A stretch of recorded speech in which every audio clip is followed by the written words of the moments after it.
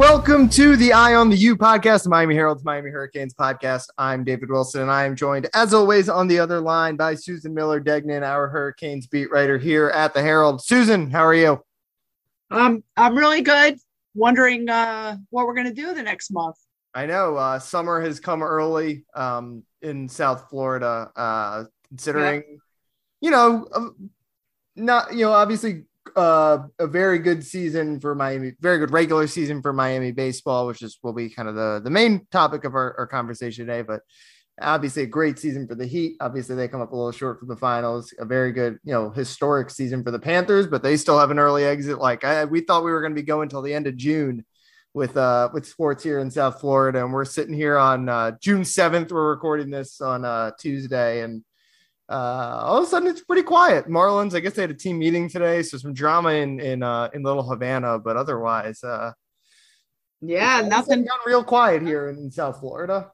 Yeah, unfortunately for UM baseball, which I love covering UM baseball, but not so good this year, or not so good at the end. Yeah. We talked about it last week when we previewed it. They had a great regular season for about 80% of the year. Got them the number 6 overall seed in the NCAA tournament, but had a late season swoon. What was it? They lost to and going into the tournament 8 of 10, something like that. 7 of 10. Yeah, they ended up 3 and 8. Like we said, it carried over into the first weekend of the NCAA tournament, where Miami beats Canisius in game 1, and then scores 2 runs total in back-to-back games against Arizona and Ole Miss, and can't even get to the regional final.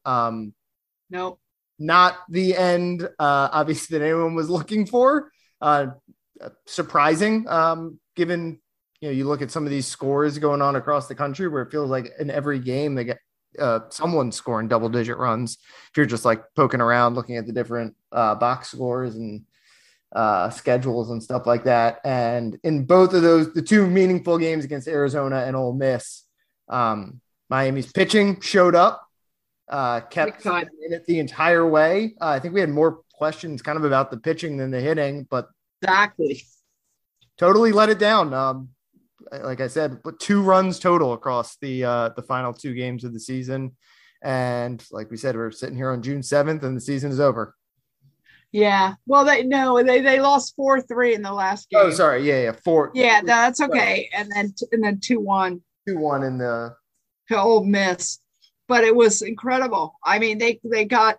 This is a team that, like you said, they scored a ton of runs. I mean, there was a point in the season when I'm halfway making this up, but they got 40 runs in a weekend or whatever. I was seriously, even the Canisius game kind of squared with what we saw around the country this weekend, where they were down 5-1 in that game, or 4-0, right, and just stormed back because of Yohandy Morales. Morales had a big game, and all of a sudden it was tied late and huge game. 3 home runs. 3 home runs in one game. But amazing to me that in the 2 games that they lost, those 2 last games, they had, until the end, they had 4 hits in each of those games. Yeah. Each of those games was a season low. The 4 hits was the season low in hits. Okay. When they mattered most, they came up with no hits. And the second game, which was amazing, the one that they were eliminated to Arizona 4-3, they had 2 hits for most of the game. Right. They had 2 hits, and both were home runs. It was just insane. And one of the home runs by CJ Kayfus was on the first pitch of the game, David. The first pitch. You're like, all right, they're cooking. And then they're gonna win this. Right. And then it was such a shame. It was just, to see these guys pitch their hearts out, and Alejandro Rosario, who was their 3rd pitcher, their Sunday pitcher, their number 3 pitcher all season, or actually no, I think he started he was the opening game, I think, pitcher. But then Yeah. he just did not have a good season at all. Okay. And they put him in this game, at the last game, do or die. And what happens? He does great. Yeah, He it's does great. like his best game of the year, basically. Yeah. He has a great game, and the poor kid, he just couldn't win.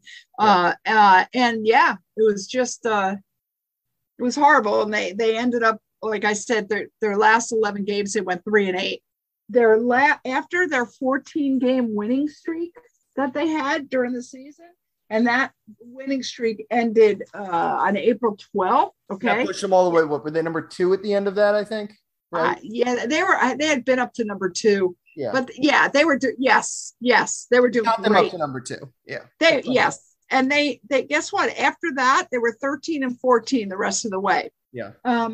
It was very disappointing. And the funny thing is, they ended up with a 40-20 season. That's a nice season, 40-20, I think. And they won more games, like I think, against top 25 teams than maybe in the regular season than anybody in the country. Mm-hmm. I think. Yeah. And they let's see here. Yeah, so it wasn't just a case of they were beating up on crappy teams all year, and that's no, led the country 13 victories over top 25 teams during regular season. Virginia Tech made it through, obviously, who won the ACC or was the top team in the ACC, the highest team in the ACC. Notre Dame made it through, who was Notre Dame made it. One of the top teams in the ACC all year. North Carolina made it. North Carolina got through, so 3 ACC teams get through, and Miami, who. A lot of people thought was maybe the best of this group, does not. They're the only one of the top 5. All the top 5 national seeds all got through. Miami, number 6, did not. 10 of 16 top seeds in the region got through. It's harder. Number 7. It's number harder 7. To get out of it's harder to get out of regionals. I think people give it credit for. It's not like it's not the first round, right? It's more like making it to the Sweet 16 of the NCAA tournament, right? 4 teams. You got to be the best out of all. Yeah, I agree. But obviously not getting out is still a massive. Oh, no. It's really sad. They were at home. But out of the top 8 seeds, which are really the special ones, just Miami and Oklahoma at number 7 to Oklahoma State. Get it. Yeah. I'm sorry, Oklahoma State. Yeah. And then five teams total in these regionals that were not number 1 regional seeds did not get in. Could you imagine? He had 2 strikes on the kid that he hit. 2 strikes at the first 2, hits a kid. He had 2 strikes on the kid he hit. It's just really it's sad. Yeah, and it's one of when you're Walters is one of their 3-4 best players, probably, right? Oh yeah, he's really good. I mean, he's good. He's an All-American, right? He's a closer, so closers can be a little erratic, just by their nature, or not your most valuable players. But when a guy like that, who is, one of the reasons they're really good this year, like you said, is he is 6th in the country in saves. And I mean, you think of how many games they had that were blowouts. Basically anytime they were in a close game, he's getting them to the finish line.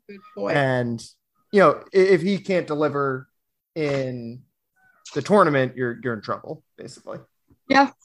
For sure, definitely. Now we got next year. They have a lot. They had a very, very young team, and they have a lot of kids coming back, and some really good ones. Their top hitter, CJ Kafis, the one who hit the home run on the first pitch, and he had 8 home runs this year. He's back. Again, hit 366. Yohandy Yo-Yo Morales, fantastic third baseman. Yeah. Hit 329. Well, Yo-Yo, 18 home runs. Teams are scared of him now, and they should be. He was good in every way. He's back because this was his 2nd year. Yep. Dominic Vitelli, their shortstop, who's excellent, is back. Zach Levinson, I guess one of their outfielders, hit 300. Very good. He's a freshman. And as far as the pitching, he's back, and one of the pitching, and a lot of the other kids are back. Okay, I'm just naming the Right. stars, and then their pitchers. Rosario is actually his third year's coming up. He's eligible, unless I think you can be a sophomore and if you're a certain age, by 21 by whatever by the draft by July, yeah, or something. There's some. I'd have to look at that, but I think he's actually eligible to come back.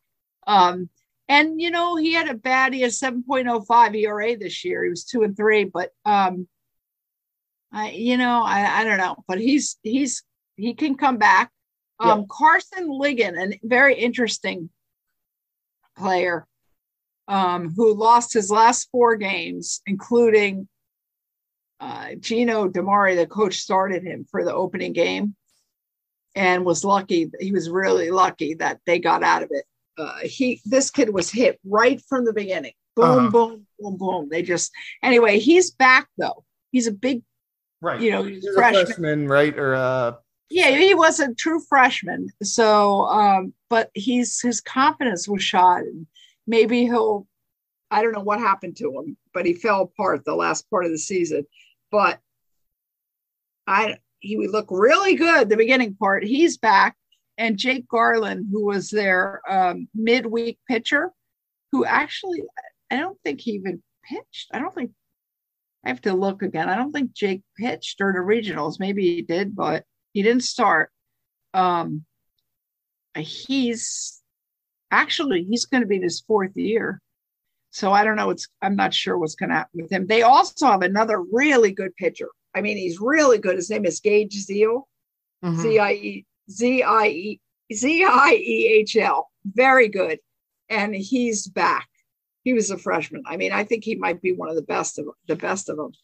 So, we'll have to see if a lot of kids transfer, Yeah, the portal is obviously it's kind of hard to look at the end of the season and be like, there's certain, I think football is still, you can kind of do that because no matter what kind of transfer in or out you have, there's just so many bodies that it's hard to completely overhaul a roster. But baseball, if you add, like you said, they're probably going to lose Palmquist.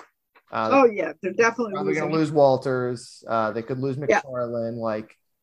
That's a lot. Those are 3 of your 4 or 5. And I think they'll lose. I think they'll lose Romero, but Yeah, but if you can get obviously Miami always has good recruiting classes. I don't want to act like I'm an expert in their recruiting class or anything, but presumably they'll have some good pitchers coming in who will contribute.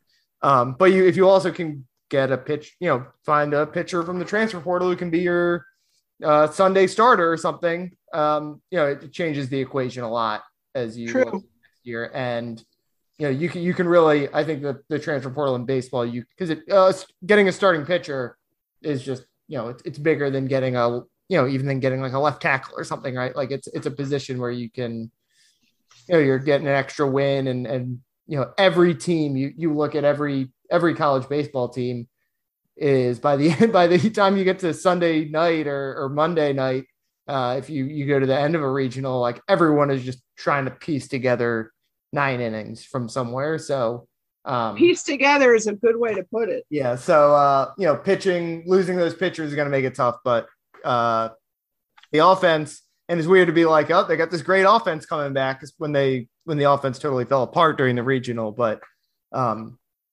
those guys come back, and that should be one. It was a strength all year, and it should be a strength again next year. You just hope that it doesn't come undone at the wrong time of year like it did this year. Yeah.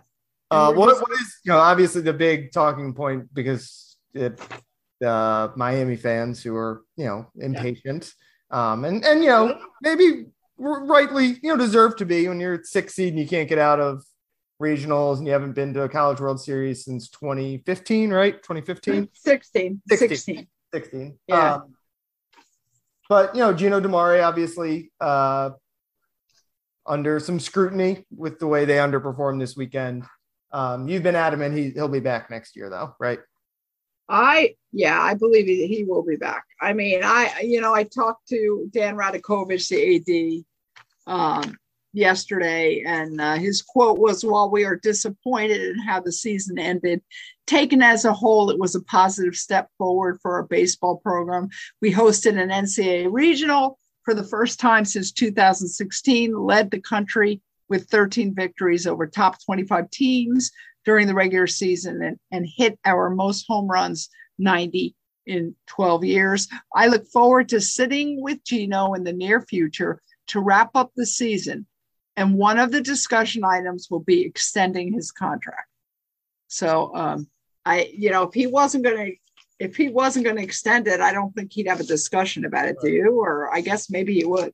Probably not. Do we know the contract detail? It's always hard in college sports to have a. No, I have no idea. I know that Jim. I would assume if that topic is coming up, it means we are approaching the end of his contract. I know that situation. Yeah, he just finished his 4th year of a 5. I think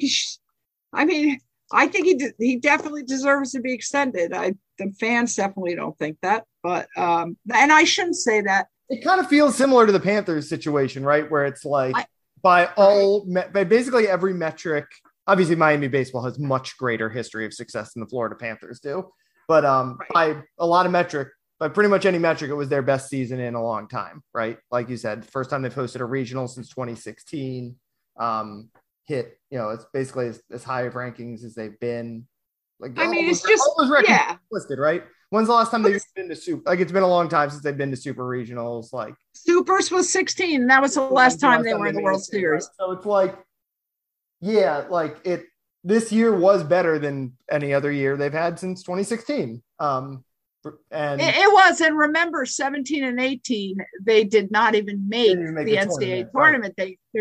Their famous 44-year streak ended. Right. So they're trending back in the right direction. And like the Panthers, by any metric, it was the best season they've had since '96. Best regular season ever. Won a playoff series for the first time ever. It's a weird position where it's like, yes, it went better than anything has gone in a long time, but it ended still short of expectations. It ended. I don't know about the Panthers. The Panthers just did horribly in the playoffs. Right. That's what Miami baseball did too, basically. Yes, they did. But Miami also did. They fell. They lost both ACC games and they got humiliated. They got 10-run ruled or whatever you call it in one of the games. And, they just started losing more. Right. And I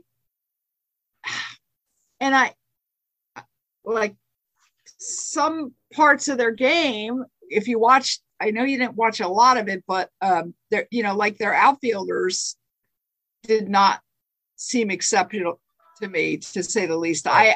There's more questions, I think, here than there are in Florida with the Panthers, but it's the idea that simultaneously it was a good season, but one that did not. Yes. Yeah. And what do you do next? Do you trust that this is the continuation of something building, right? Like you said, it was like Dan Radakovich said, it was a positive step, possibly, assuming that this was like an aberration, what happened at the end of the year. I don't know. Aberration, it was a pretty long thing, but the thing is, they were very young. The team was very young, and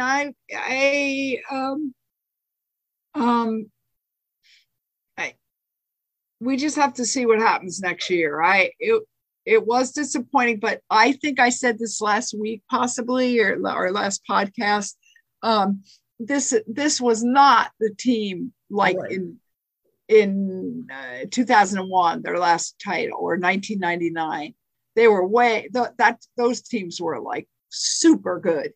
So, let's see what happens. I mean, I think next year's a pivotal year, right? If they, eventually he's got to get out of the first round. He's got to get out of regionals, right? If eventually if you keep falling short, then, it's unacceptable. But they're young. Like you said, they're young. Next year easily could be the year they finally get the Supers for the first time since 2016. And then, maybe they'll feel like this year was a little bit of a missed opportunity because, you lose those pitchers like we talked about. But at the same time, it was, like you said, they overachieved through most of the year up until the last 3 weeks, basically. Exactly. And when you think about being one pitch away, that's really, you're right. that's really kind of depressing. So yeah, that's a horrible off season to think about. All right, we went longer on baseball than I think we anticipated, but let's wrap up with just some real quick football talk.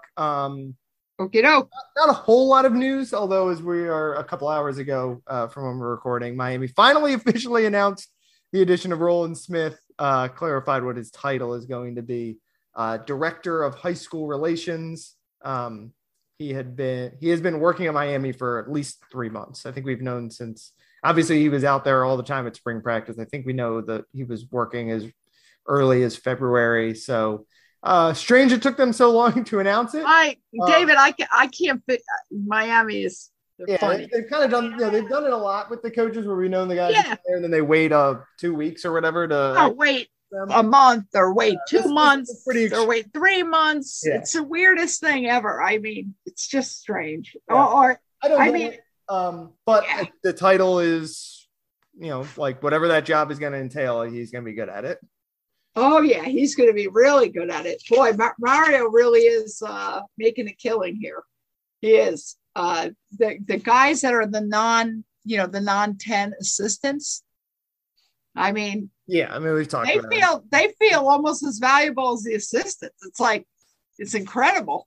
It's incredible. Well, if you're a believer that recruiting is the most important thing in college football, then I think that you can make that case, because Jason Taylor will help with that. Ed Reed certainly has helped with that, I think, to get some safeties. Roland Smith will be really helpful with that.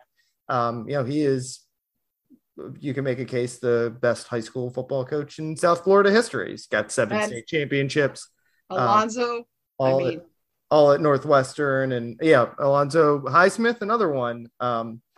And they're all going to help recruiting. Obviously, all these guys talk about the Mario factor of things, of why they wanted to come. I'm sure there's more money being offered right now, as we've said a lot, than there has in the past, because these jobs didn't even exist until a lot of these guys were hired for it. So it's just more, it's kind of been, to me, it's the biggest story, bigger than Mario coming, bigger than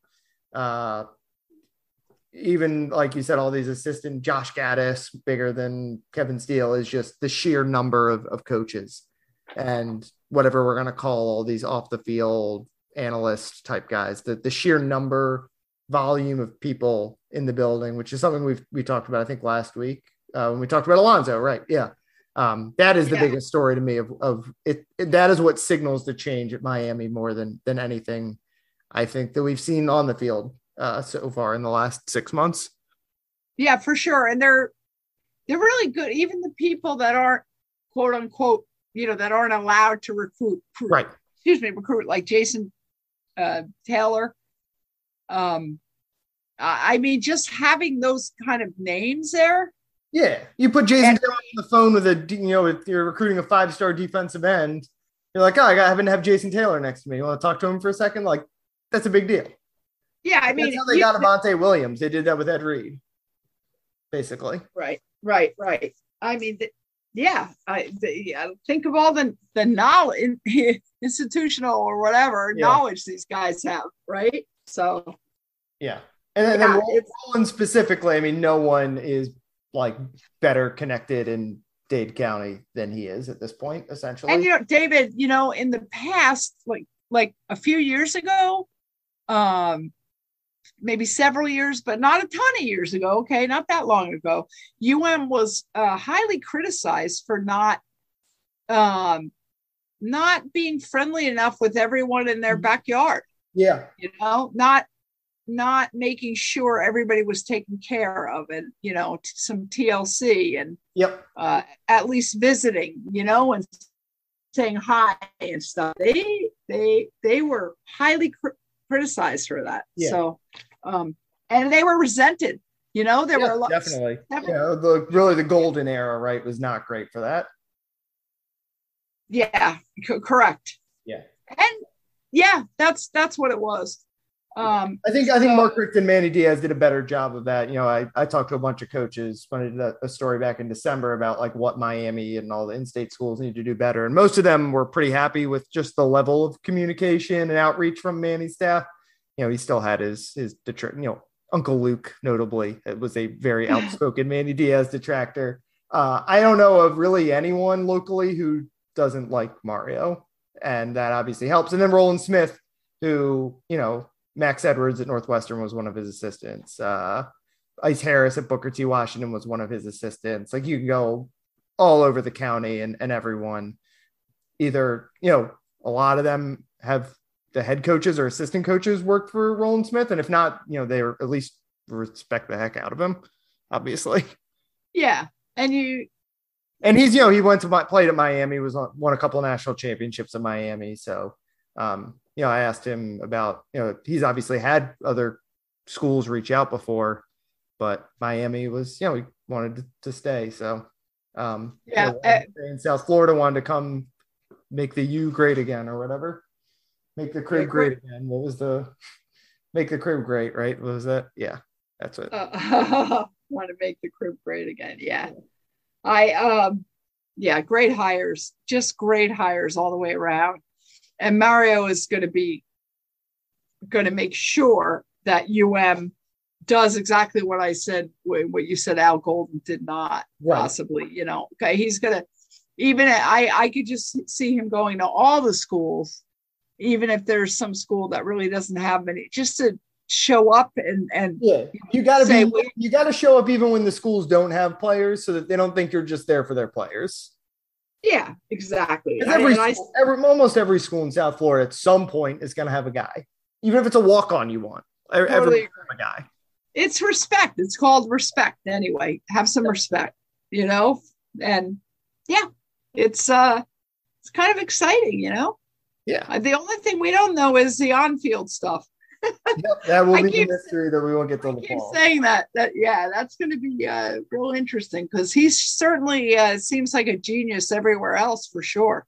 Yeah, the work ethic is obvious, but you got to turn it into results. Yep. All right, I think we can wrap things up there. You can follow Susan on Twitter at @smillerdegnan. Like we said, quiet, but you're always finding stuff to do on the Hurricanes beat. There's never always. Yep. So keep locked there into MiamiHerald.com for coverage. You can follow me on Twitter at DBWilson2. It's also quiet time for me, but like I just said, we're always finding stuff to do. So keep reading the Herald, keep going to MiamiHerald.com, and maybe they'll please do, and maybe they'll announce some other hire that we've known about for 5 months or something. Yeah, I'm sure there's a couple waiting in the tweet drafts. Anyway, let's wrap up. Thanks as always for listening, and we'll talk to you guys next week.